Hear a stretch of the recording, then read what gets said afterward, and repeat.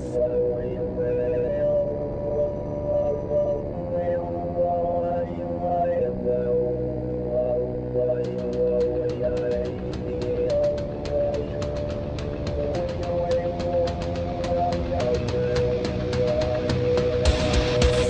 PolitiK podcast, the show for normal Americans. From this undisclosed bunker, here's your host, Tony Reed.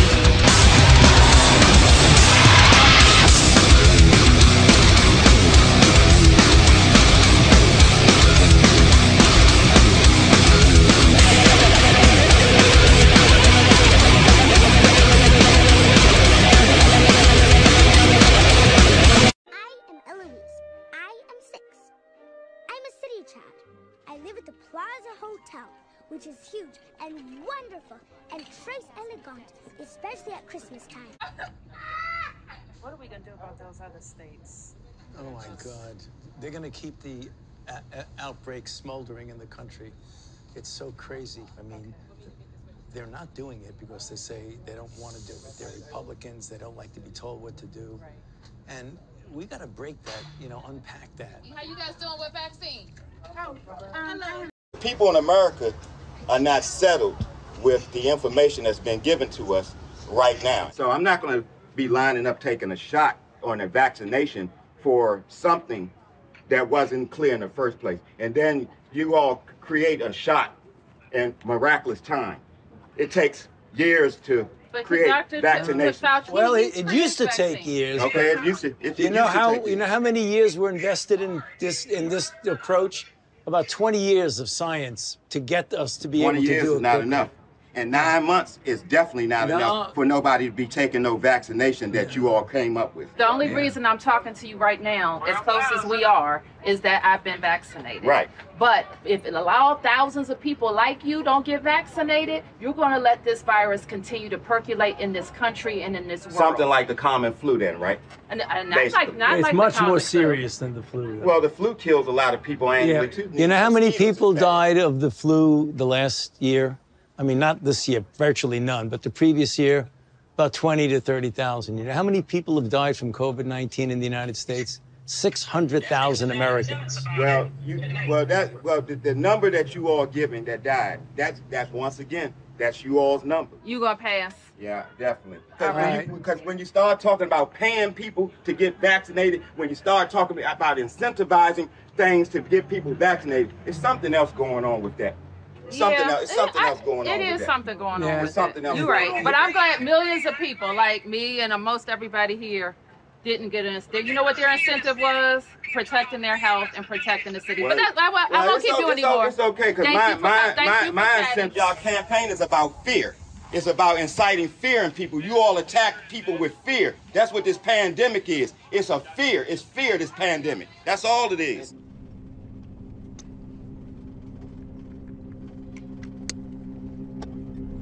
And welcome back to Flyover PolitiK podcast. It's the 22nd of March, year of our Lord, 2023. What an intro that crap was. You got him acting like a little girl. And that is a 2021 video. And I know you've seen it by now, but I had to play it. I mean, come on.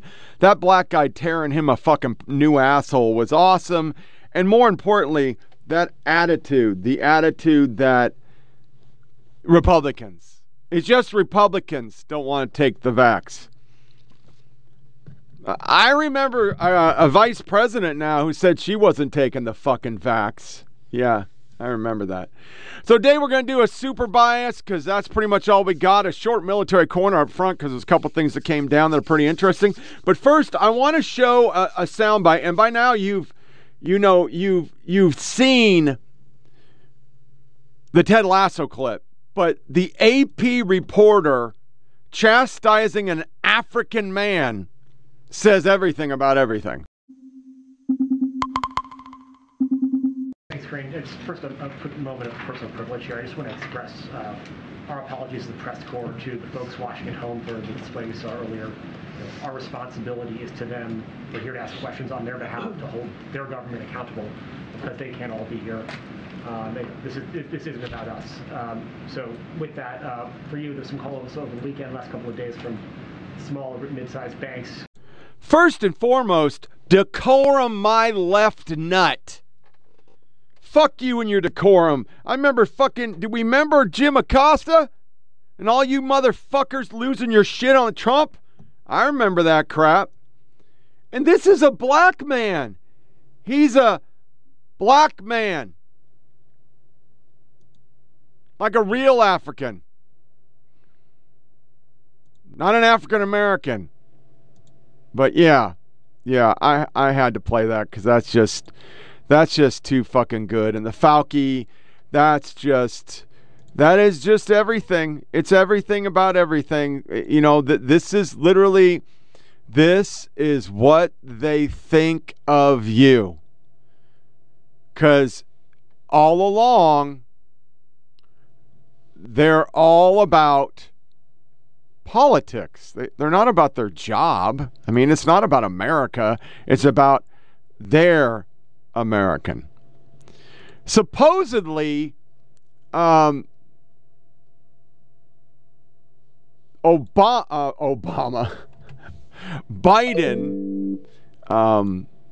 hung this slide. So we're gonna just go with this one slide for this lead section. I'm trying to cut down on the slides because it's a lot. And it's a little annoying, even for me. Believe. He hung this above his door. The media thought it was great. Well, how about terrorists across the southern border? Border agents arrested 16 people on FBI's terrorist watch list at Mexico crossing. Media really didn't cover it. But there were also Chinese nationals.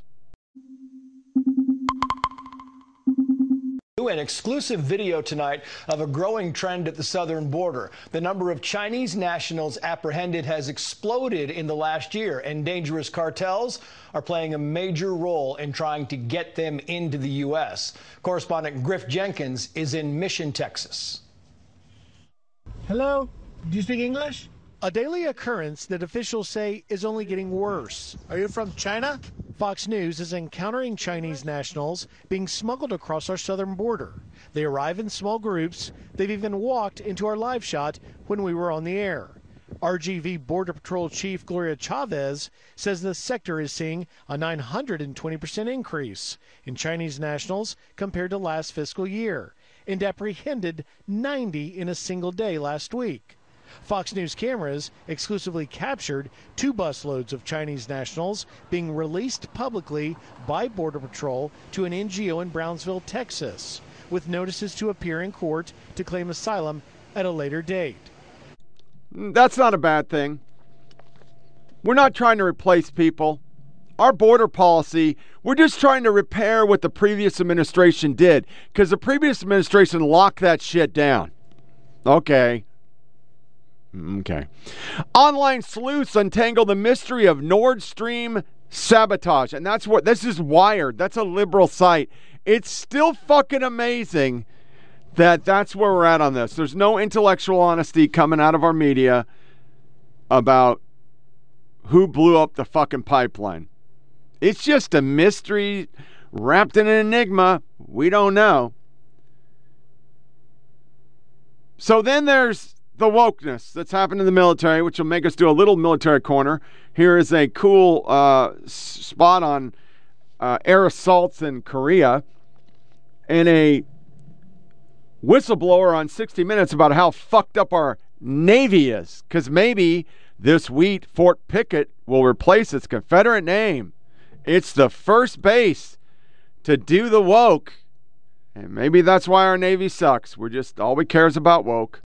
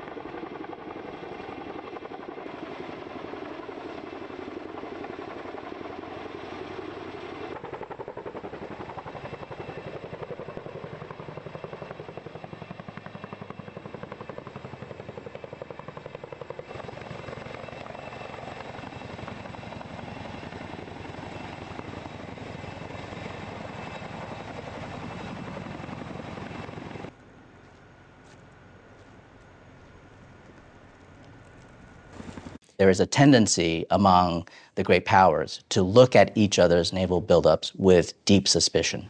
Toshi Yoshihara of the Center for Strategic and Budgetary Assessments may know more than any scholar in the West about China's Navy. China will have about 440 ships by 2030, and that's according to the Pentagon. Why is China able to build more warships more quickly than the U.S.? China has clearly invested in this defense industrial infrastructure to produce these ships, which allows them to produce multiple ships simultaneously, essentially outbuilding many of the Western navies combined. China's Navy piggybacks on a booming commercial shipbuilding industry kept afloat by generous state subsidies, inexpensive materials, and cheap labor. In the United States, it's a different story. After the Cold War ended, the shipbuilding industry consolidated, and many of the yards where ships were both built and maintained closed down.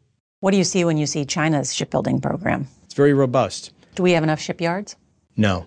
I wish that we had more commercial shipyards. Over my career, we've gone from more than 30 shipyards down to about 7 that we rely upon on a day-to-day basis to build ships. One of those yards is run by Huntington Ingalls Industries, which built the state-of-the-art new Ford-class aircraft carrier. After controlled explosions in 2021 to prove it could withstand combat, the Ford got closer to deployment, 6 years late and billions of dollars over budget. The Navy's not just struggling to build new ships on time. According to the Government Accountability Office, or GAO, there's a multi-year backlog repairing the ships in the fleet. Our maintenance backlog is one of the primary things that I'm working on to correct. So just 3 years ago, we had 7,700 delay days, that is, extra days in a shipyard by ships when they weren't operational. We have cut that down to 3,000. We are not satisfied. Maintenance delays mean sailors can't come home because the ship that's supposed to replace them is not ready. It means longer deployments. It means away from your family more. That's a big strain on the workforce. The more ships that we can have available to send at sea alleviates many of those problems that you pointed out.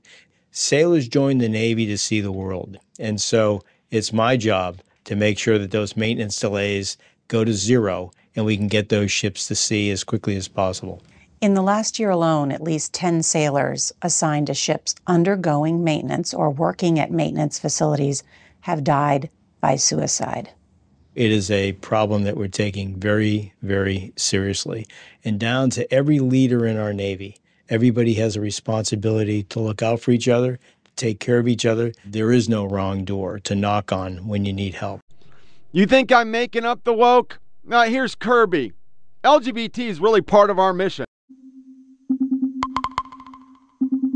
And President Biden has been nothing but consistent about his foundational belief in human rights, and LGBTQ plus rights are human rights.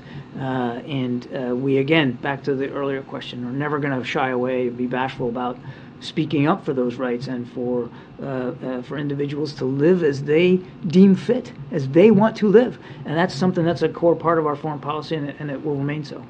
Part of our mission, really. Military Times special report, the Iraq War 20 years later. And I was going to play videos, but I don't think I could get it to go. Yeah, maybe I can. Let me see if I can get this video. 20 years. I tried downloading this earlier, and hell yeah, we're going to start it off. We'll play it back to back. It's the Army Times 20 year and Joy Reid shitting on the anniversary of the 20 years.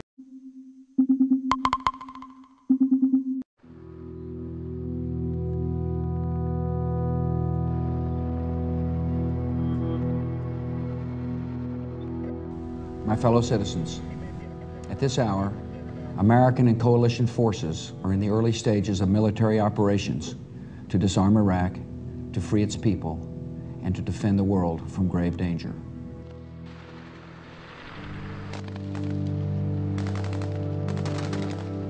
On my orders, coalition forces have begun striking selected targets of military importance to undermine Saddam Hussein's ability to wage war. These are opening stages of what will be a broad and concerted campaign. To all the men and women of the United States Armed Forces now in the Middle East, the peace of a troubled world and the hopes of an oppressed people now depend on you.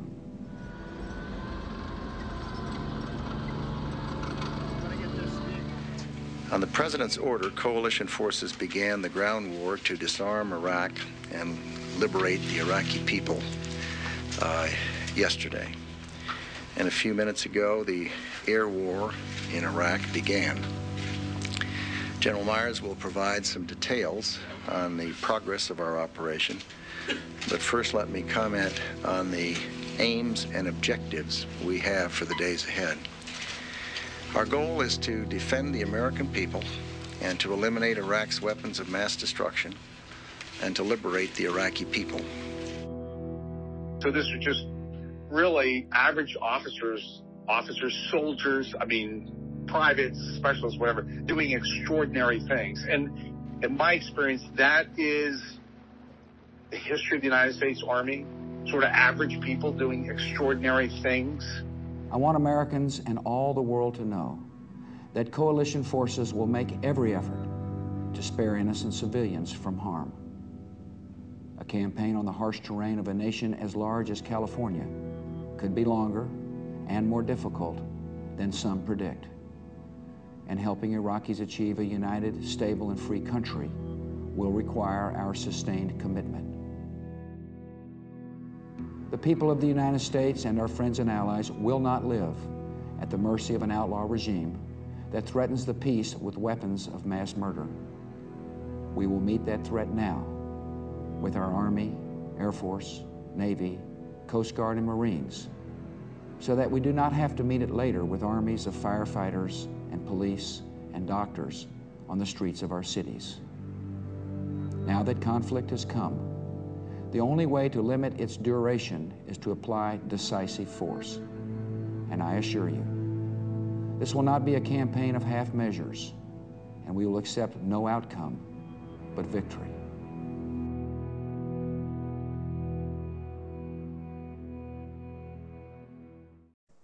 This kind of obscene death and destruction will haunt the world forever.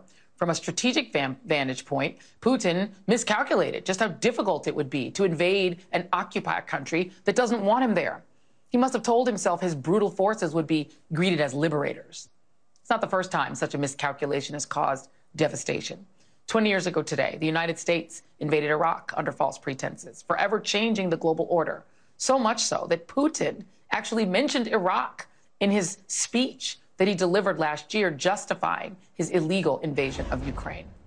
In an incredible Freudian slip last year, former President George W. Bush actually accidentally criticized the wholly unjustified and brutal invasion of Iraq. Of Ukraine. The invasion of Iraq due to non-existent weapons of mass destruction was the original. God, she's a fucking garbage human. A Star is Born on Highway 8. Huge article about a dude. Not going to read it. The children of troops lost Iraq War are all grown up. That's WAPO covering it. Yeah, of course. That's pretty much where we're at. It's always going to be negative. We're not going to cover the heroic stories or the people that kicked ass. U.S. speeds up Abrams tank delivery because now they got criticized, even though they believed it would happen. This week's been a big thing in military media. What is an authorization for military force? Oh, that's the thing that Democrats approved during the Iraq War, but then they pulled back and said that we never voted for it. Okay. We're sending ammo, tanker trucks, boats to Ukraine. No look into, maybe this is bad. Why are we sending so much shit? That's what majority of people want. Higher cancer rate found in military pilots and ground crews, and eating disorders, diabetes, obesity up among troops during the pandemic. That's all good shit. Nobody's going to cover it. So those are quick military corner. I just want to kind of acknowledge it was 20 years ago this month that we started shock and awe. Now the only shock and awe we have is the FBI going after American people that just happen to be. They're going to arrest another 1,000 people for January 6th. Because It's 2024 election. They got to keep it in the news. The FBI is part of the DNC rollout campaign. You know, we got a geriatric brain dead fuck. NewsGuard caught. Leftist rating firm doesn't deny $750K grant from government of the United States. The admin of Barack Obama. And before we go into our super bias, which is really, really good this week, I even changed super bias to have a bloody slide and start with Trump. CNN dips to 400,000 total viewers all day long. That's all they can crank out. And I'm here for it. So let's do our super bias. Trump. We are not fake news. We are real news.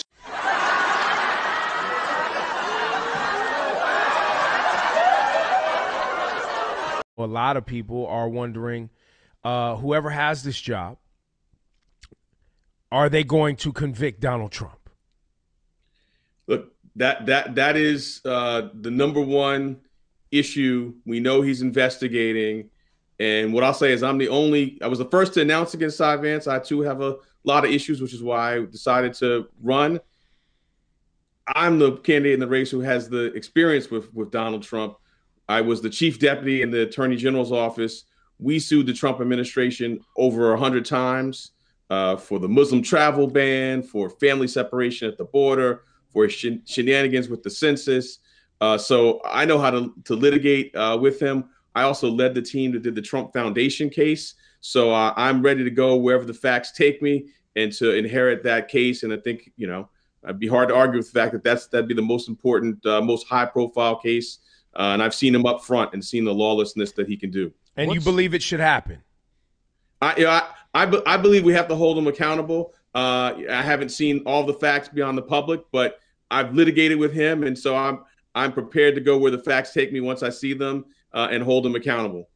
Where do you fit in as the Manhattan District Attorney versus on the federal level the attorney for the Southern District of New York? How do you guys who does what? Exactly. So I was in that office. I was in the public corruption unit in the Southern District of New York. So there is sometimes working together. Oftentimes the same case could be brought as a federal matter or as a state matter.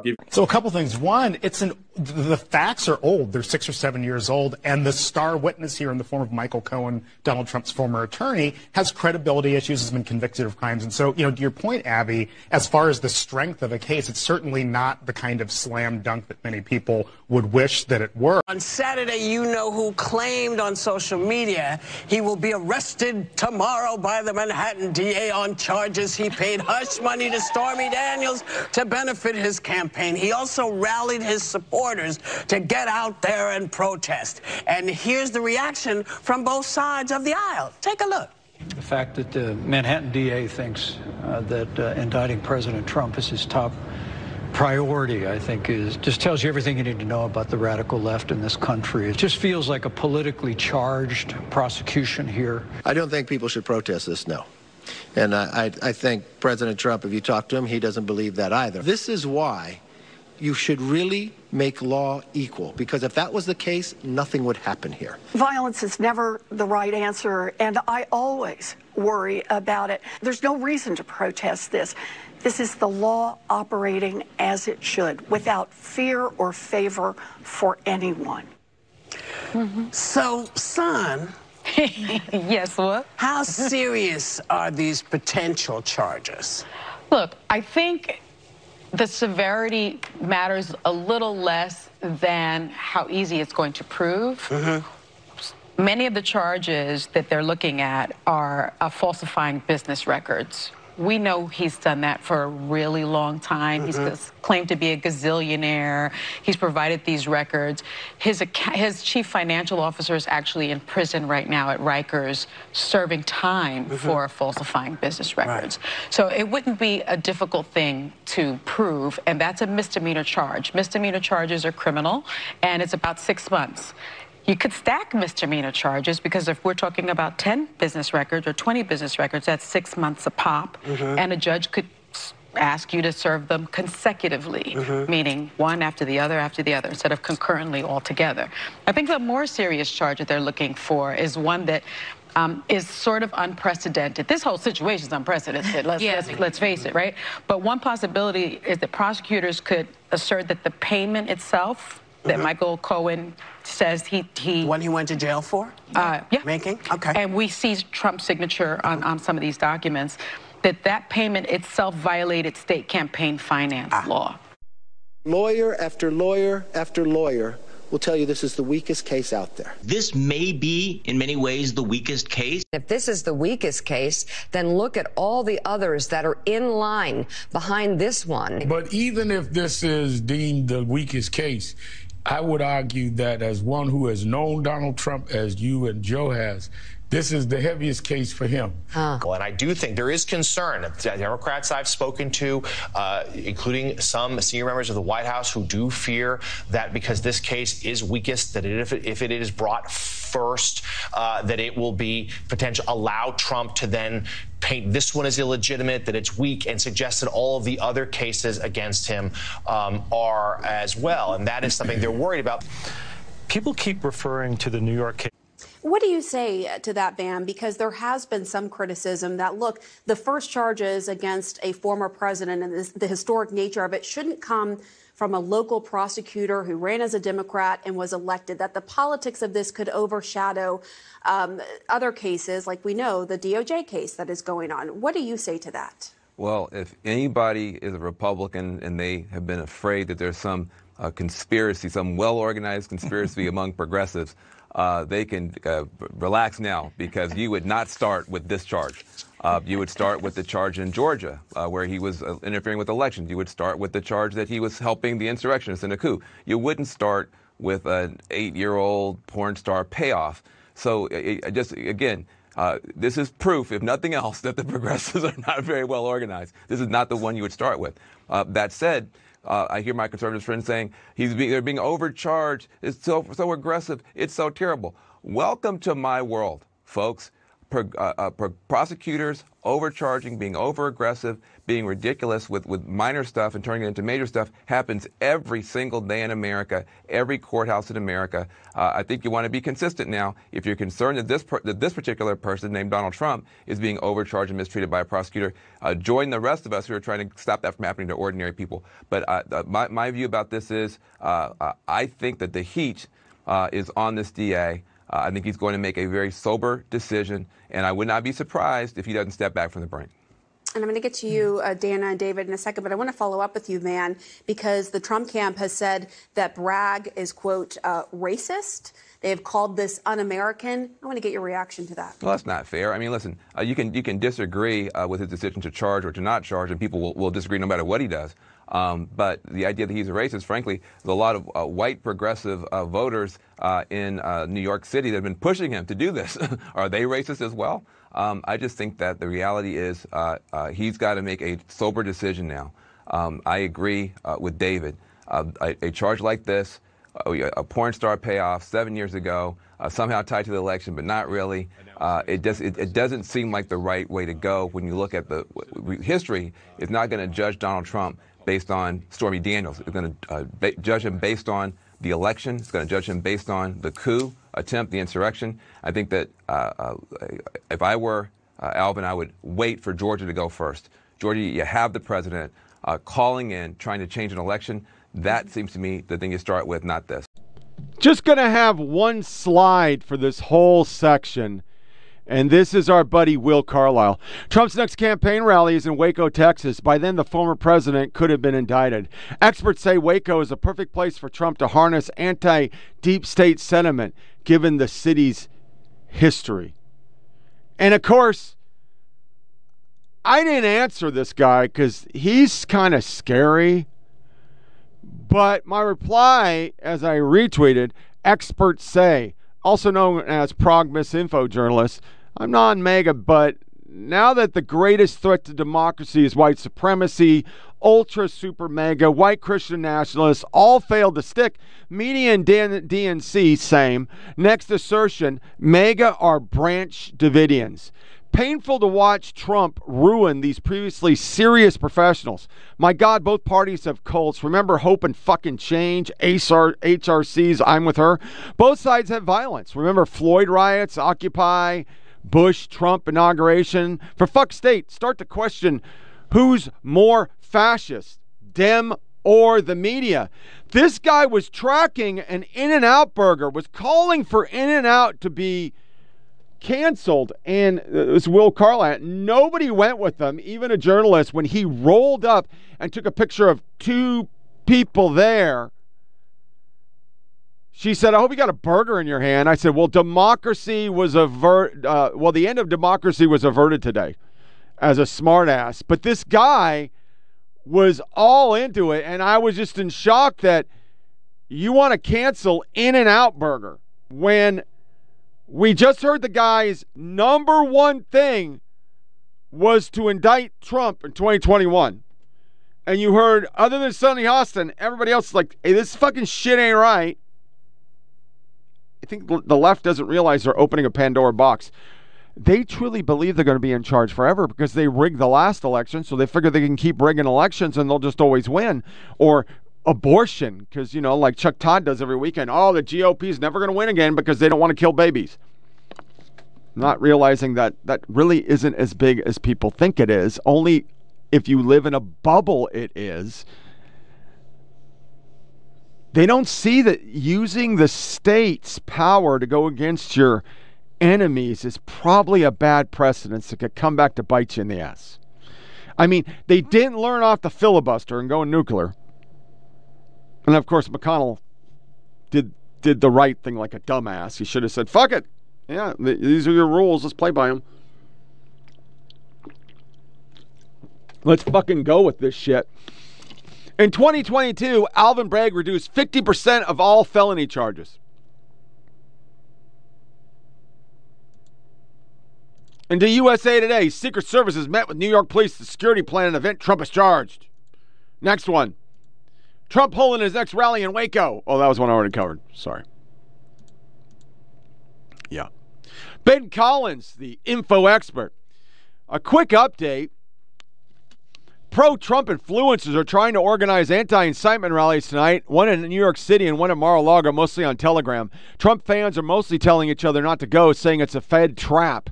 This mirrors most pro-Trump failures since 1/6. Part of the problem is that the potential pro-Trump New York City protests is that heretofore non-public secret location, making it seem sketchier to people who want to go. You have to sign up for an email list to find out where it is.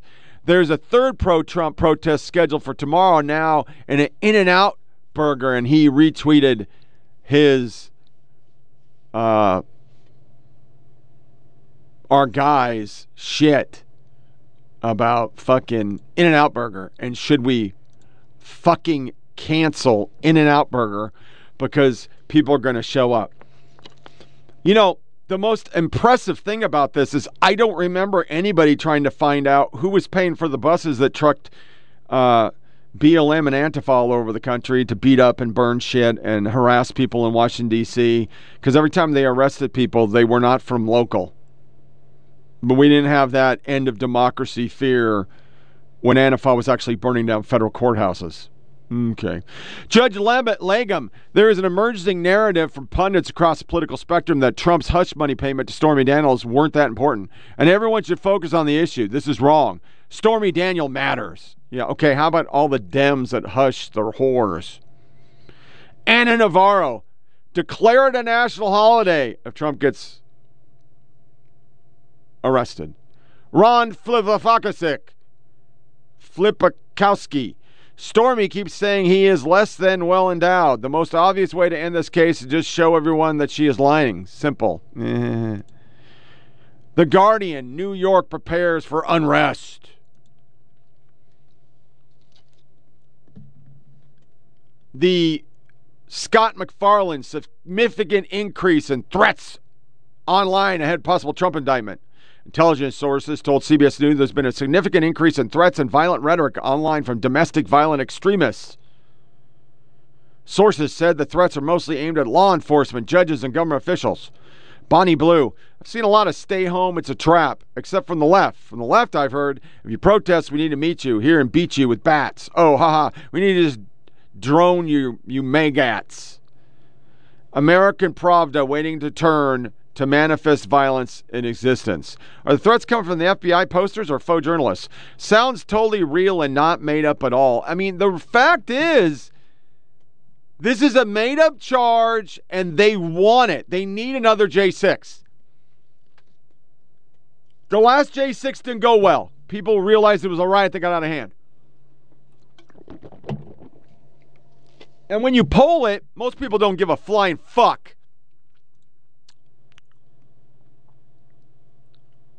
But when this supposedly went down yesterday, Ben Collins, I'm at the pro-Trump protest out by the New York Young Republicans Club. Not a joke. There are more reporters than Trump supporters. Politico. Liberal Manhattan DA takes on Trump in perilous legal fight. Let me just show you the picture. We'll go off Waco, which is a new series on Netflix. I'm going to watch it. Look at that. Do you think if they were prosecuting HRC for all her crimes, they'd get a write-up like that in Politico? Rolling Stone obtains intel bulletin showing an increase in calls for violence if Trump is arrested. And everybody's like, yeah, no. It's not actually happening. They're just obsessed. I don't think the left, who is still going, I can't kill my baby, that's more important to them. Because, it is. They're all about the fucking baby killing.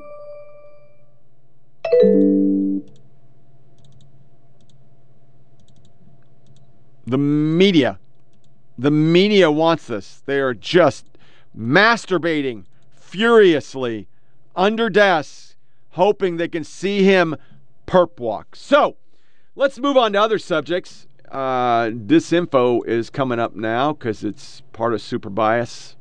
Here is Biden's veto, and this is like everything else. When you break it down. Oh no, you know what? Let's listen to Tucker. Tucker has a good segment on this. I'm going to play that because I don't play a whole lot of rebuttals. So here's Tuck on this whole fucking shit.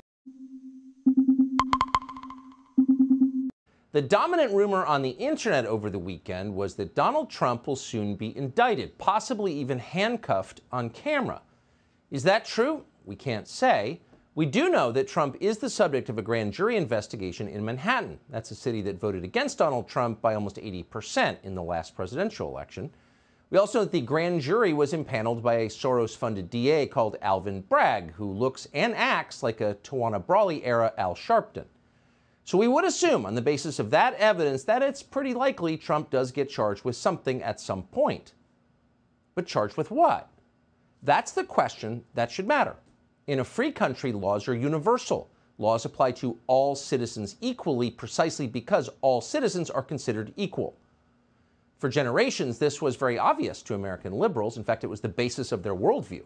That was back when liberals opposed Jim Crow and were not trying to reinstate it as something called equity.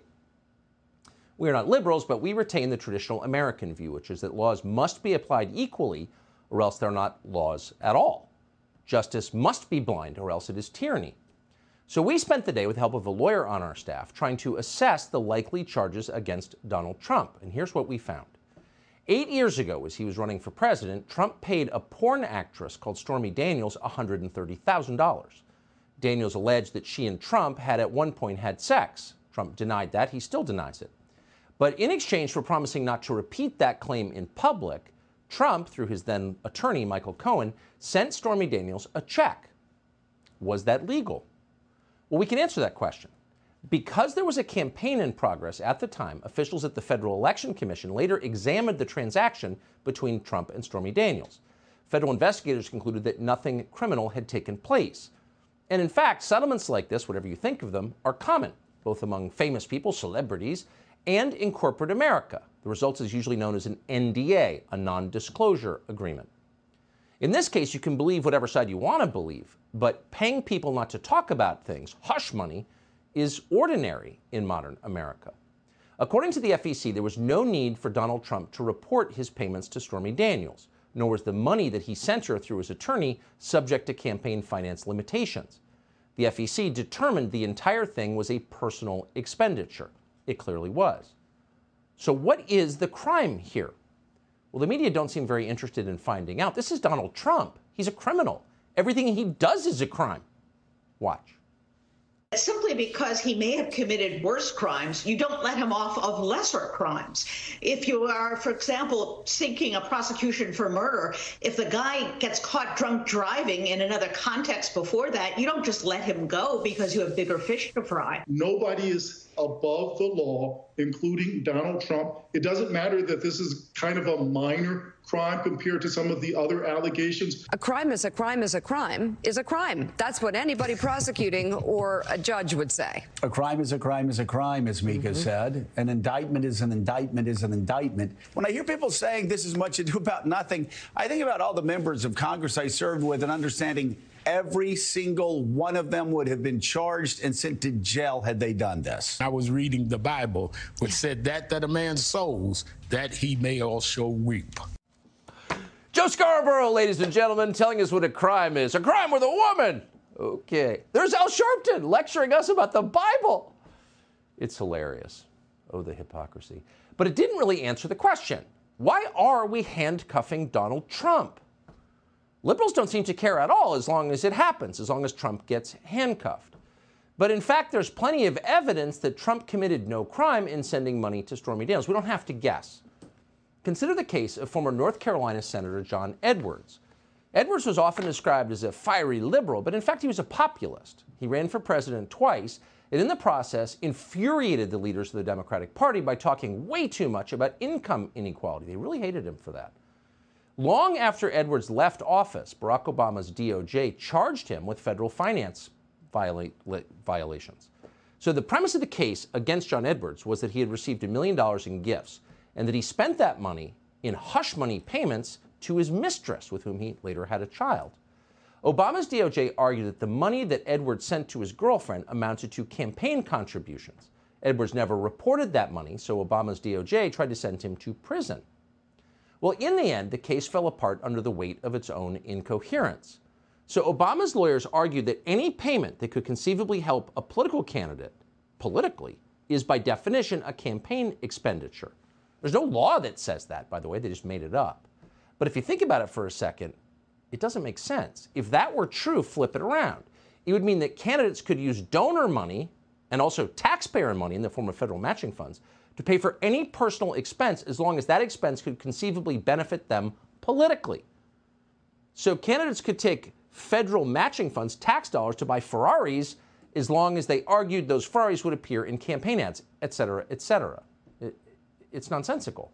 So not surprisingly, John Edwards was acquitted in that case. It was a humiliating defeat for the Obama administration, but it also sent a clear message and set a precedent, which Alvin Bragg apparently is ignoring. So we don't know that an indictment's coming, as noted, and if it does come, we're not sure what it's going to say. We haven't seen it. But if Trump is indicted for sending money to Stormy Daniels, well, you'll be watching the abuse of law enforcement power. Oh, but you can't complain about it. Because as Congresswoman Maxine Waters has explained, political protests staged on behalf of Donald Trump are not constitutionally protected. They're domestic terrorism. Watch.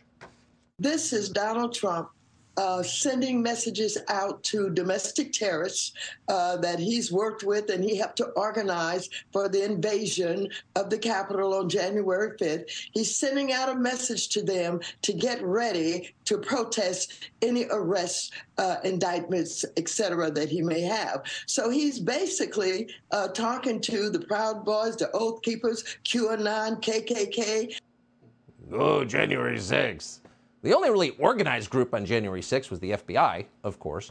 But consider the idea and where it's coming from. This is Maxine Waters. This is the lady who cheered on the LA race riots 3 decades ago.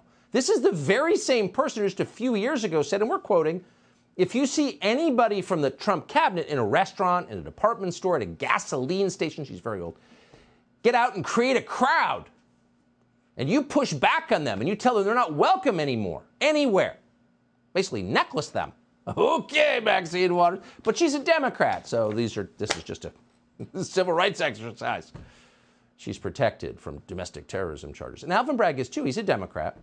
And you should know, we don't want to impugn his character or anything. We don't want to suggest that there's a connection between politics and the indictment of Donald Trump. But Alvin Bragg did run for office promising, as a campaign promise, to indict Donald Trump. We're not guessing. He gave televised interviews about it. Watch. All right, so newspaper reports today say we could expect to see an indictment to be handed down against Donald Trump soon. Any thoughts on how you would handle such a high-profile case? Certainly throughout my career, I've gone wherever the facts have taken me. And the types of allegations that have been reported publicly, valuation of assets, perhaps the use of shell companies, tax fraud. I've done all these sort of cases. I've tried a mortgage fraud case. I've tried one of the most significant money laundering cases out in the New York region. So of all the candidates, I sort of stand at the ready with all the tools in the toolkit. Yeah, we're going to go after Trump. And by the way, he listed some real crimes there, and they have spent years trying to pin those crimes on Trump. They even got his tax returns illegally, and they found none of them. Not a defense of Trump, just true. So we wind up with this, which is piddling. But what's interesting is even as Bragg has been single-mindedly focused, Bragg, a graduate of Harvard College, on Donald Trump and his crimes, sending money to a porn star, he has been not only ignoring real crimes, but downgrading felonies to misdemeanors and letting actual violent criminals out of jail as quickly as possible. On his first day in office, Bragg, consistent with the ideas of the man who paid for his campaign, George Soros, issued a memo explaining his office will, quote, not seek a carceral sentence except in cases involving homicides, economic crimes, and a small number of felonies. Now, that was great news for people who commit violent felonies, including rapists like Justin Washington. Washington struck a deal with Bragg that allowed him to serve just 30 days in jail under the theory that his rape was really just second-degree coercion. So he got out quickly, and when he did, police say this same man sexually attacked 5 other people in the Bronx. He even tried to rape a homeless woman at 10 in the morning. Okay. So in another case, a career criminal who was arrested 3 times in 4 months for serious crimes, including assault and aggravated harassment, skipped court. And when police finally found him and hauled him to court, Bragg's office let him go in January of last year. Guess what he did when he got out? He murdered a woman. A growing makeshift memorial in front of a New York City apartment building honoring Christina Yuna Lee after police say a man followed her home and attacked her, stabbing her to death. This security video obtained by NBC News appears to show Lee being followed by the suspect. When they arrived, the door was barricaded. When cops went into the apartment, investigators say they found the body of a 35-year-old woman, later identified as Lee, in her bathroom, and the suspect covered in blood. Police say Osama Nash was arrested and charged with Lee's murder. This was his 8th arrest since May of 2021. What's interesting is that no one cares. Where's Joe Scarborough in that? Is he upset about it? Is his wife upset? Power to women? Right. All the arch feminists who should be out there defending women, they don't care at all. So here you have a DA who treats violent felonies like they're misdemeanors, even when it gets people killed, who's unleashing criminals on the population, but then spending all of his time trying to destroy his political opponents. In this case, elevating a misdemeanor charge to a felony for the purpose of taking down Trump. Now, here's what we think, if there is an indictment, will form the core of the charge. Bragg seems to be alleging that Trump violated New York's Business Record Act by falsely reporting the payout to Stormy Daniels as, quote, legal fees.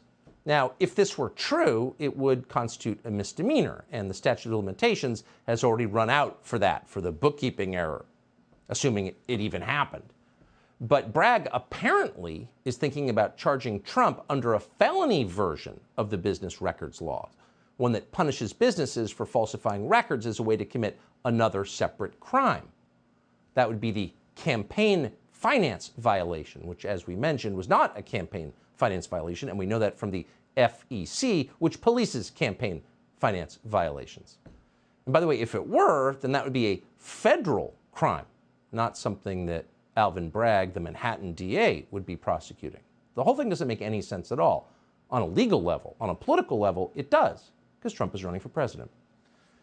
So what's behind this? Is he acting alone? We may soon find out. Congressman Jim Jordan of Ohio, who sits in the House Judiciary Committee, is calling on Bragg to testify before the Congress. He wants to hear Bragg explain whether or not he's had any contact with the White House or the Biden DOJ. And if he has, maybe that will explain these charges. He also wants to know whether this prosecution will use any federal funds. Let's hope Alvin Bragg, who is committed to the rule of law, complies or is forced to comply very soon. But no matter what happens, if this indictment arrives, no matter who you voted for or plan on voting for, make no mistake, this is a turning point for the country. Now, the headline here is not that they're being unfair to Donald Trump again, though of course they are, or even that Trump is the former president of the United States. Who cares? I mean, though as long as we are indicting retired presidents, where are the charges against George W. Bush for invading Iraq under false pretenses and giving permanent normalized trade relations to China, which completely wrecked our economy? Where are those charges? Don't hold your breath. In Washington, wrecking your own country is not considered a crime. And of course, George W. Bush knows that well, which is why he doesn't seem worried at all. Criticizing the ruling class, that's what they indict you for. But either way, Donald Trump's former job as president of the United States is not really the point here. Yes, of course you can indict former presidents if they've done something wrong. That's not what this is about. The headline here is that there is, as noted, a presidential race in progress right now. And if you check the polls, you will find that Trump is leading the Republican field. That's the unprecedented thing, taking out your opponent using the justice system. If the Democratic Party is allowed to do this, allowed to crush the presidential frontrunner, the main threat to their power, with a bogus criminal case, where does that leave us? We're done. Because that precedent will live forever. And voters will never again determine the outcome of a presidential election. It's remarkable when you think about it. So after all the yelling from permanent Washington about January 6th and how it was a threat to our democratic norms and the peaceful transfer of power, they've decided to completely short-circuit our democratic norms, not to mention the peaceful transfer of power, using the courts and prosecutors. And I know it's not good to play a bunch of another guy's show, but this was on last night. This guy's a vet. This is how far they've gone. And remember, they've gone into people's records. They've gone into DD-214s. They've gone after vets. They have destroyed people's lives who invariably were just there to hear him speak. They did not go into the Capitol. And this shit last night had me, well, I watched it this morning. I was cursing at my TV. The whole point of this exercise, of course, is not to in some way stop a future insurrection. It's to stop anybody who opposes Biden from organizing, ever. For example, the FBI recently labeled a veteran-led disaster response organization a domestic terror group. That's according to an FBI whistleblower. The disaster response organization is called American Contingency. Mike Glover founded it. He's the host of the Mike Force podcast. He's a former Green Beret and CIA contractor. He joins us tonight.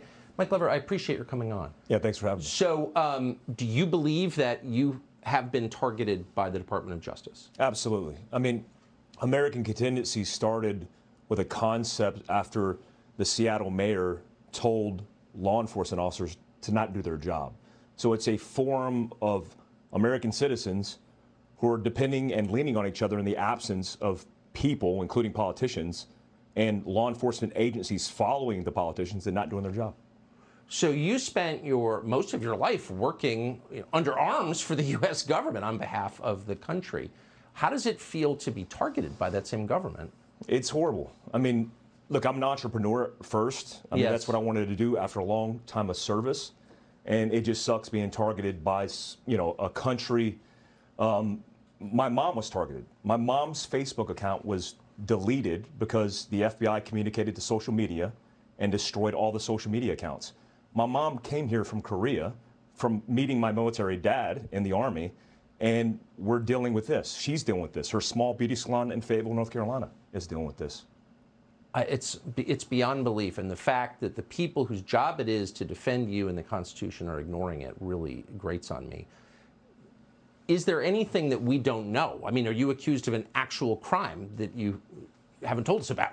No, so the way it worked is I was labeled a militant, violent extremist organization. Thank God organizations like Project Veritas exist. They leaked this information. An FBI whistleblower came out and said, this is indeed true. And not only that, but the FBI looked into Mike Glover's records. I'm a retired former special operations guy, a sergeant major, have a impeccable career, have done nothing wrong, have never broken any laws, and they went into my career, went into my DD-214, went into my med records, and luckily somebody in the FBI, likely a FBI hostage rescue guy that I work with overseas, did a report and said, hey, this guy's on the up and up. I don't know why you're looking in this guy, but cease and desist. And that's how the traffic was verbalized on a forum within the FBI. So it's something that I thought was a rumor because I was getting suppressed and deleted, canceled off of every social media platform, but it wasn't. It was actually something that was true. So do you recognize these tactics from the war on terror that you fought in? Yeah, like if we're talking about subversion, sabotage, if we're looking at government entities going after its citizens, these are the first precursors to operational prepare the environment. We call it shaping the environment. And I don't like seeing it. You know, once again, I've said it so many times I can puke fucking coat hangers. The whole idea was stupid. I'm just not a cult person. I don't fucking like either party. I wouldn't go to a rally for DeSantis, even though I hope he is the next president. I just think he's cool, and we got to get away from stupid, which is the left right now. I don't wear T-shirts. I had Trump signs in 2016 to piss off my totally biased lefty neighbors across the street. That was the only reason why I paid for that. But I don't really... I'm not a joiner. I tried VFW. I didn't even join that. I'm just not a joiner. I just don't believe in idolizing people. Sure, if I met Brett Favre or I met Martin Truex or Noah Gragson or some of the people I think are sort of like, this morning I listened to a great Fly on the Wall with Andy Sandberg. Just seems like one of the nicest guys on the planet. You know, I'd probably be starstruck. But I'm not going to put on with her shirt, hope and change, make America great. That's just not my style. But this is America. You have the right to do it. And if it's okay to be hope and change, it's got to be okay to be MAGA. But they've made MAGA a racist word in their zeal to just quash any opposition. And because people went to an event and left, they shouldn't be persecuted. But yet, 2,000 people are going to get hard time for walking in a Capitol, and hundreds of thousands burned, trashed, raped, pillaged, looted for a whole summer, and this administration dropped the charges. So as a person looking at an objective, hey, that's fucked up, man. You can't have a society like that. You're going to breed extremism, and maybe that's why they're doing it. They want extremism because they need extremism to fear their fucking people into showing up to goddamn vote. But, I mean, you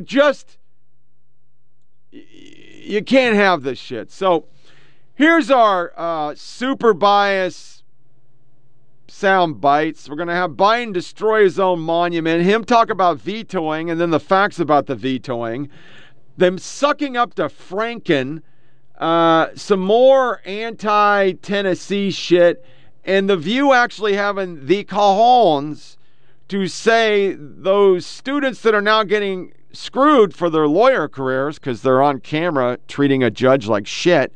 Don't think you're going to get a lot of jobs that way.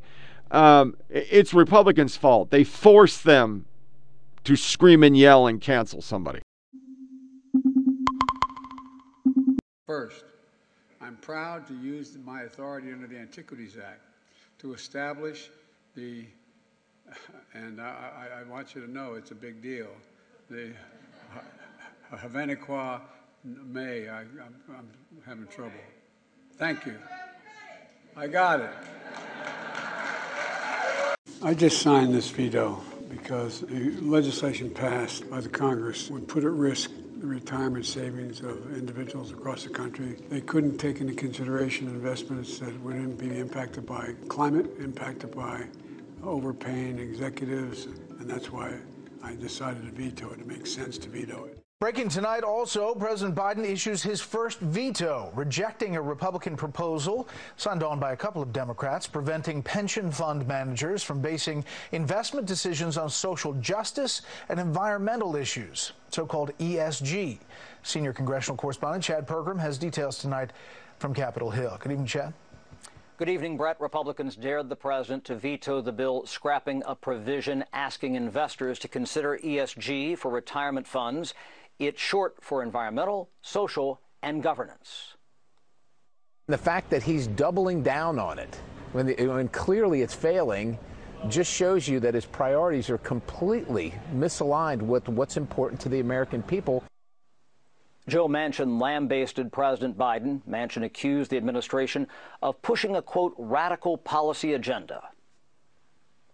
ESGs by itself, it just, could kill our economy, could kill our whole economy as far as in America, basically. Talk about some current events. Florida Governor Ron DeSantis, he's a strong contender for a 2024 run. He's recently led an attack on the word woke, and whatever that means, it's come to mean something very different by Republicans. What would you, give me something to work with here? Well, what he's done is ridiculous in Florida.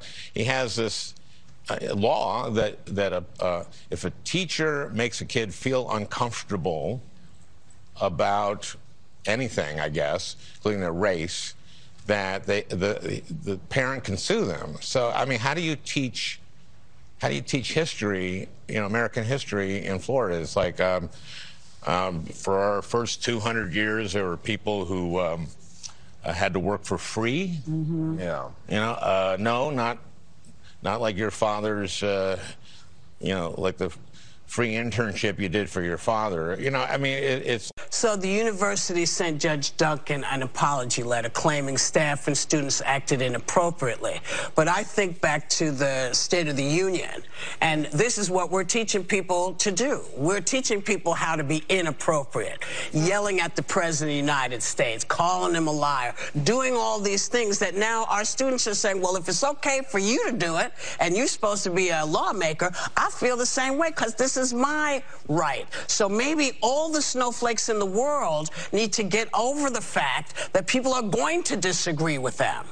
You see, it's not just one side or the other. Everybody has to understand this is how we live. We don't all agree. We do disagree. Yeah. And it's your right to stand up and say, hey, I don't agree.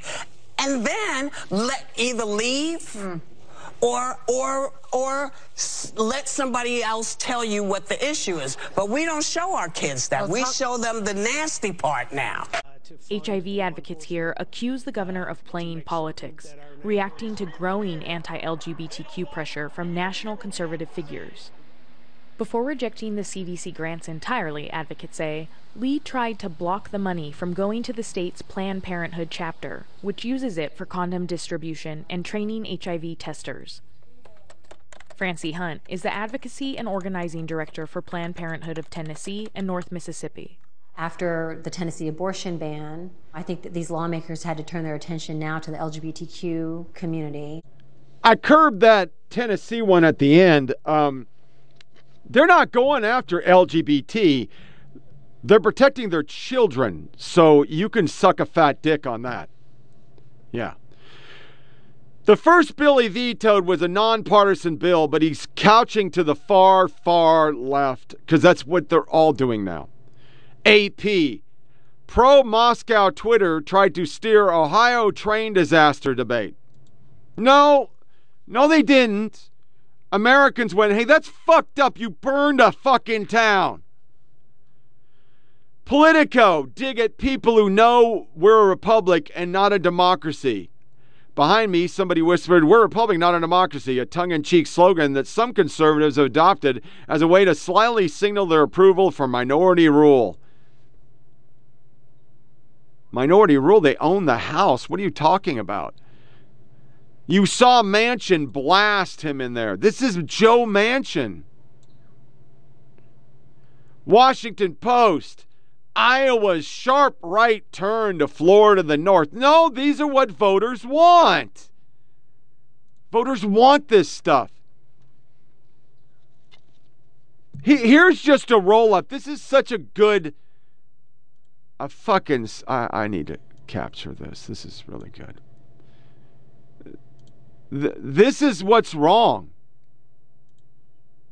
And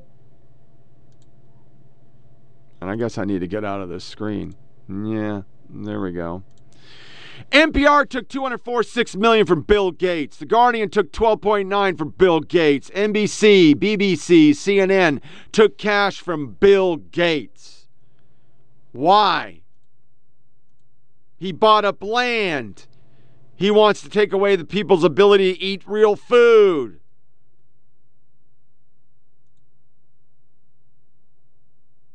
I just don't get it. And then we get some serious, oh no shit, fucking Sherlock. This is Nature. Nature endorsed Joe Biden in the U.S. presidential election. A survey finds that viewing the endorsement did not change people's views of the candidate, but caused some to lose confidence in Nature and U.S. scientists generally. No fucking shit. Because people go to you for fucking Nature, not liberal bullshit. And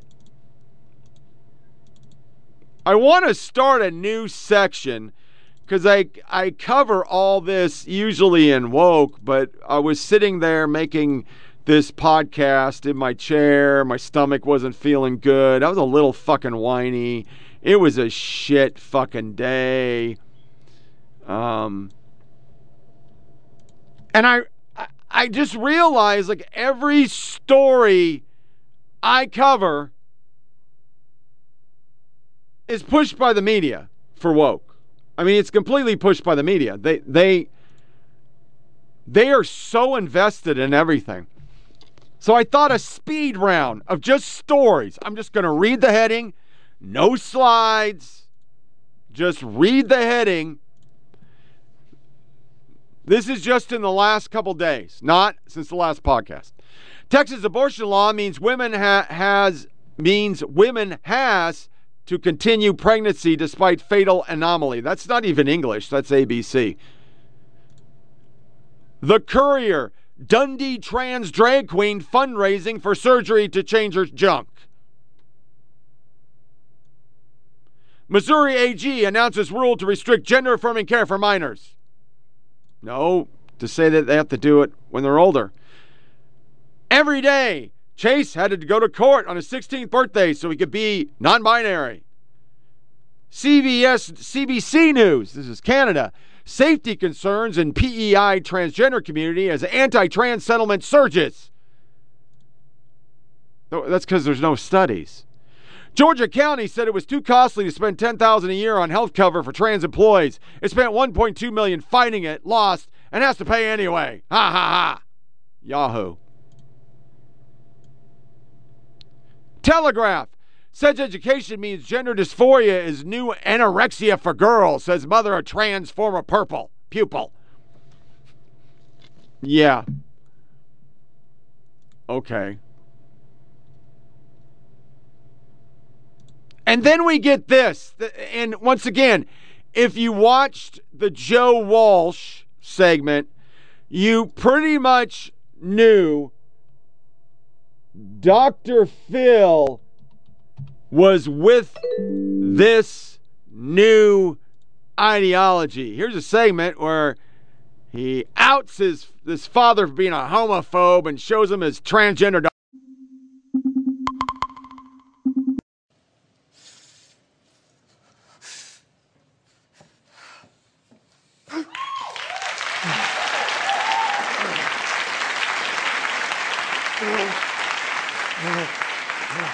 You're fine. Good to meet you. We'll sit right here.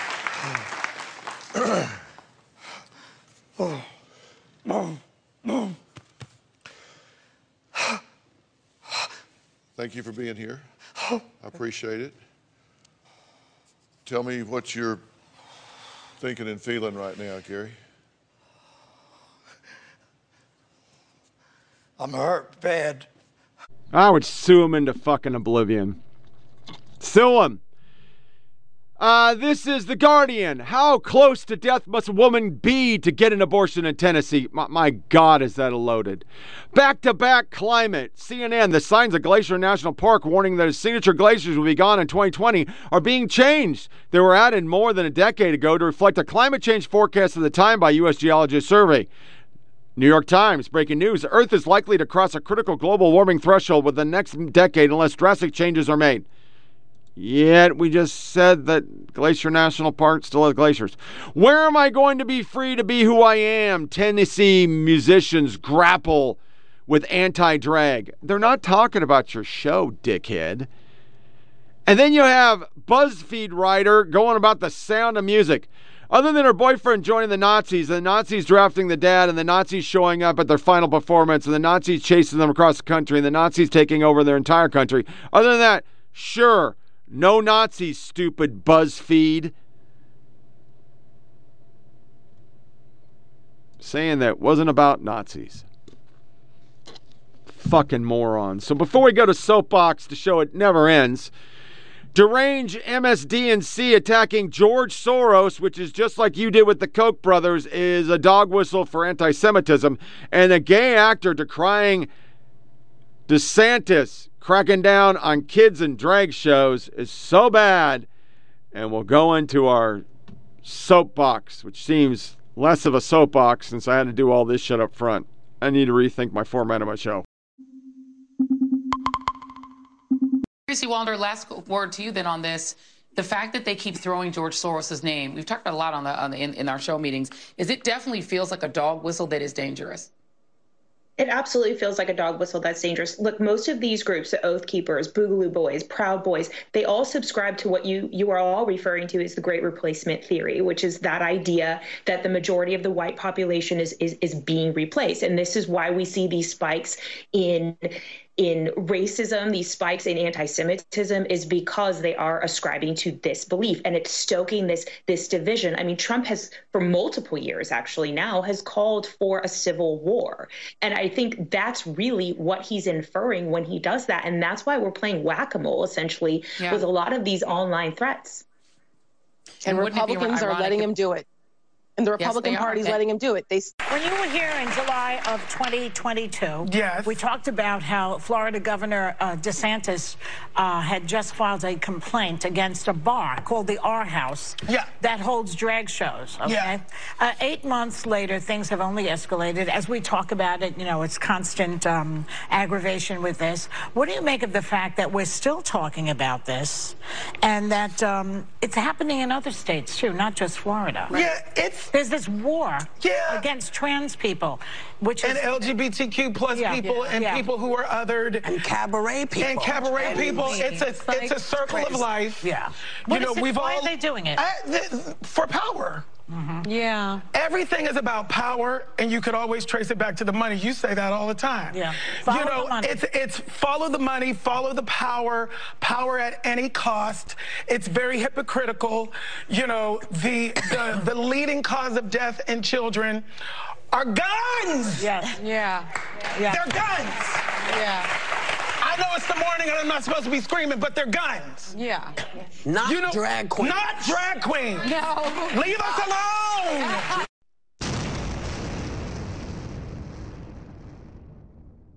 I am Eloise. I am 6.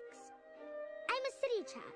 I live at the Plaza Hotel, which is huge and wonderful and très elegant, especially at Christmas time. First day back went so well. My kids are super sweet and talented.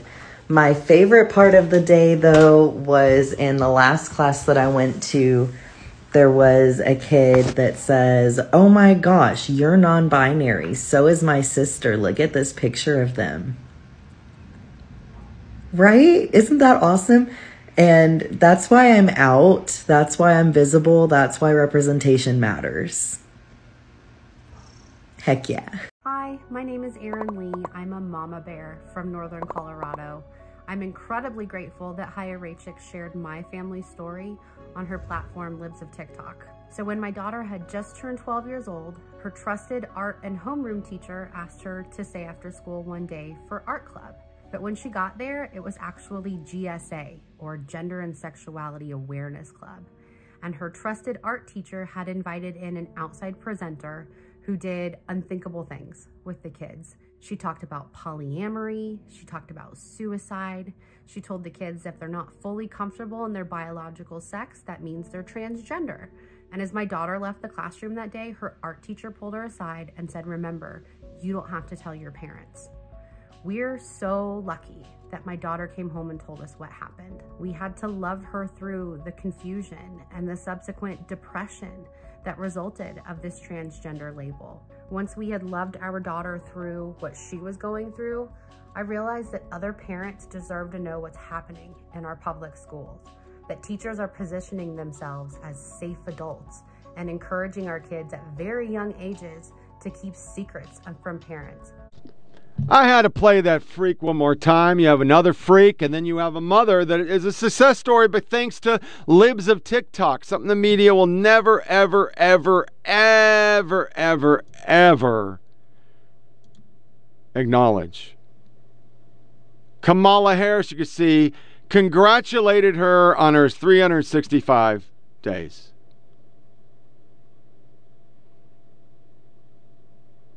Because remember, that's a spokesperson. You're a piece of shit.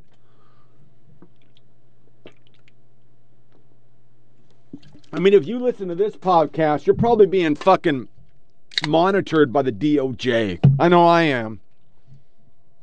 I see them on my phone all the time. I'm joking. Here are two sound bites that we don't play a lot, but I'm soapboxing. A mom rejects school belated apology for teacher's hooker game. To sexualize a child, I recognize that the impact may have caused students to feel uncomfortable or traumatized. Laura Maria Gruber pulled her daughter out of that school after learning about this. She joins me now. Laura, thank you for being with us. Tell us what happened. So exactly what you guys shared. It was actually boys and girls that were asked to participate in this game. If you've heard of it or if you've Googled it, it's basically a replacement of rock, paper, scissors, which they could have just played rock, paper, scissors. And it has children pose, role play a angry bear, a shooting hunter to another peer, right, pointing to another peer, and then a seducing hooker with a hand behind the ear and one on the hip. So that's they were lined up in order of maturity level, so youngest to oldest, in one class, and then in another class they were lined up, or they were actually offered candy. So, and it was two separate teachers in two separate classrooms. Oh, so this happened in more than one class? Yes, I got actually reports from 3 children, my child in one class, 2 children in another class were able to corroborate that it happened in 2 classes, yes. So your daughter came home and told you about this. Was it the day it happened? The moment, like the second I picked her up, yeah. Was she upset?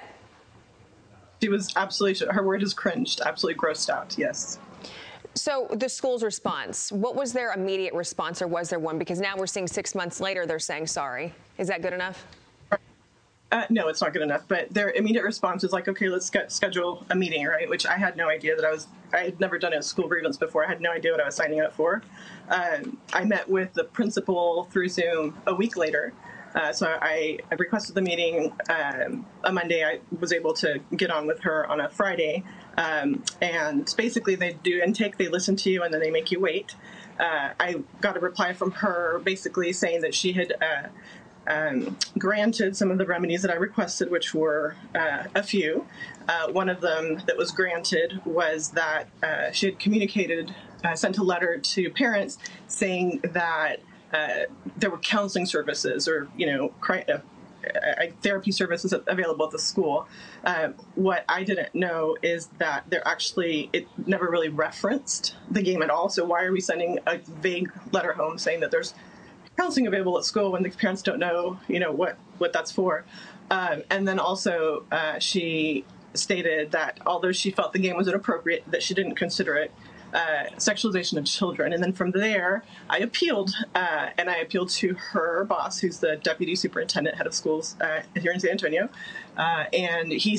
Now, to the left, that's just goddamn bigotry and blah, blah, fucking blah, blah, blah. But this is what people are sick of. They're fucking sick of this shit. They're done with all the fucking woke shit. Here's some success stories also by Libs, Sioux City Community School Districts. Thanks for bringing this to our attention. We were unaware of the content of the book. We pulled it from our library because parents are seeing it. Received this from a parent in PCSD who said students were given this survey. Why would a school be asking these questions? Well, let's save this picture so you guys can read along. Which of the following best describes you? Heterosexual, gay, bisexual, describe themselves identity. Some people describe themselves as transgender when their sex at birth doesn't match you. No, I'm not transgender. Oh, it's just fucking, it's everywhere. Pastor for Children, a group which fights against school choice in Texas, claims there's no wokeness in rural Texas. Here's an example of a school, rural Texas book, and you see Jacob's dick. I mean, that's might as well be the name of it because that's what it's there for. David French in the New York Times. There's a factor that received insufficient attention in the debate over external factors in teenage suffering, writes David French. What if parents are inadvertently contributing to their own kids' pain? No, I don't think it is. I think it's more Robin DiAngelo. People of color need to get away from white people. And then I'm a big believer in affinity space and affinity work. And I think people of color need to get away from white people and have some community with each other. And I'll let that go and maybe see if anyone else wants to pick it up. What the actual fucking fuck is that? Jesus. So, of course, in everything we have, the left has hyperbole. And Greta Thunberg, a top climate scientist, is warning that climate change will wipe out all humanity unless we stop using fossil fuels over the next 5 years. And that was in 2018. Greta Thunberg deletes 2018 tweets saying world will end in 2023. So this tweeter goes and looks and sees the media. Oh my God, I searched for Greta Thunberg delete tweets to verify what's said, and boy, did media pull together to cover it. Post distort 2018 Greta Thunberg tweet. Fact check, did Greta Thunberg tweet? Did Greta Thunberg tweet? Claim, Greta Thunberg recently deleted a tweet she posted in 2018. AP's assessment, missing context. It's always missing context. When it's true and it looks bad for the media, it is missing context. Yeah. And back to our kids have bad mental health, not because of what they're surrounded by, but because of their goddamn parents. White people not seasoning their food actually is based on, you guessed it, racism. That's okay on Twitter. Answering a question if transgenderism is a mental illness, no, that's not good. The Free Press did an article, and their picture is just to die for. Climate activist has a cult program. You know, it is the part of all this Trump shit that just cracks me the fuck up. I mean, hope and change, I'm with her, climate, trans, BLM, Antifa. My God, the left invented cults. And then lastly, my daughter's scholarship application. What does LGBT ally have to do with getting a degree at a college? Clearly obvious, it has a shitload to do with that degree. So, to our This Is America, Duckworth, Yvette, she hurts my soul every time she opens her goddamn cock trap, saying an LGBTism that just let me get the exact quote because I'm fucking up. I don't have the page open. No, I'm keeping that one. Here it is. It's A-OK for men in dresses to whoop ass on girls. And then the soundbite most of you seen, but I got to play it because I got to yell. That state lawmaker saying parents aren't qualified to decide what's best for their kids. This is America. Don't catch you slipping now. Don't catch you slipping now. Look what I'm whipping now. This is America. Don't catch you slipping now. Don't catch you slipping now. Look what I'm whipping now. This is America. It's fair competition. I am so sorry, but our just cisgender girls are going to be just fine. You know what? Society is built in a way that accommodates us already. I had an athlete who was a USA Olympic was on the track to being an Olympic gymnast. She trained with Sunisa Lee for 10 years. Whether she lost in competitions to a girl or somebody who was a trans girl, her outcome was going to be the same. She didn't go to the Olympics. She was going to be a D1 athlete, which only 7% of high school students go to be that. Actually, only 7% going to play collegiate sports, and 2% make it to be D1 athletes. And then from there, only 2% of that 2% makes it to become a pro athlete. So the fears that we have around a fair competition, it is fair. And the few trans girls that play with other girls, our cisgender girls, will be okay. So what I wanted to shift away from those conversations because they are not rooted in reality. I see access as a problem. I see parents being able to direct their child's education, and they are already in the lower 25 percentile, meaning a lot of those parents did not finish high school and could not finish their own education. I am extremely concerned that we would put money in their hands in that entire piece of life in the hands of parents who are not qualified to make those decisions, and they don't have the money to put in the difference that their child would need to attend a private school if there were one in their region. The fucking stones on people. You know, I said it a lot on the show in the beginning of the show when I was just fresh out of the Army, how I would get those comments, and then when I went to Washington, D.C., or I was around important people in these boards I was in about, well, you're really articulate for a person without a degree, or man, you're really educated. You know the issues without a person with the degree. Who the fuck are you to tell me what's right for my kids? Really? Who are you? And I'm not doing a Who song.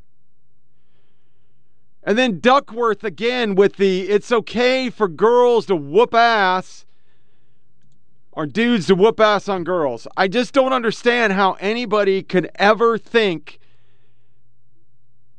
that's okay. I don't get it. So, trying to end the show shorter, which we're close today, but with some comedy, something more happy. I kind of listened to the last show and, I was a little more happier, jokey, because I've been just so angry because I'm sick all the time. So I'm trying to change it up some. And on that podcast this morning with Andy Sandberg, which is really hard. The funny thing is he's been introduced as Adam Sandler because they just kind of go together. But this guy was, a bunch of friends. They all got on there as writers, and they were in all his videos. And, this is the creator of Dick in the Box. You cannot... There's Mount Rushmore's a comedy, and I don't give a fuck when anybody says Andy Sandberg should be on it just for Dick in the Box. One of the funniest... I've watched that 1,000,000 times and laughed as hard as I had the first time I saw it. Because the first time I saw it, it was delayed laughing because I can't believe this is on TV. But I guess they started as a bunch of dudes doing a YouTube channel when YouTube wasn't that important. So if you've never checked out The Lonely Island, I am picking one of the first sound bites ever, and I guess I just fucked up. I'm fucking up today. Lonely Island YouTube. Let's go back to it.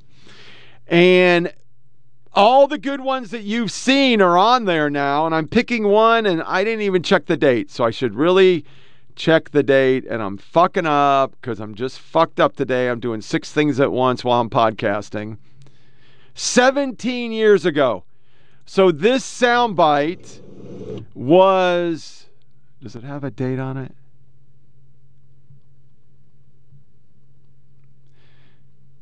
It just says 17 motherfucking years ago. He posted this. So this is well before he became Andy Samberg. And I'm going to play it. I don't even know if it's funny, but most of what he does is funny, so let's give it a watch.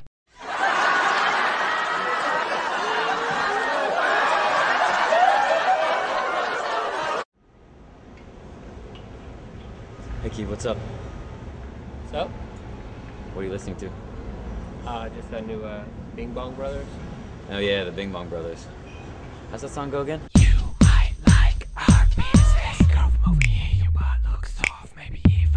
I could tell if it's soft. Tell me if it's soft, cause I really like to touch it. And then I'll show you my penis. You guys. And then I'll show you my penis. You guys. And then I'll show you my penis. You guys. You like my penis. Hey, pretty girl, did you go to college? Did you get your BA with all that knowledge? I like your boobies in your shirt.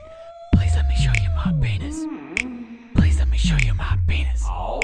Please let me show you my penis. You might like my penis. Look at our penises. Look at our penises. Look at our penises. You will like our penises. I will look at your vagina. Yeah, I don't really like that song. See you around.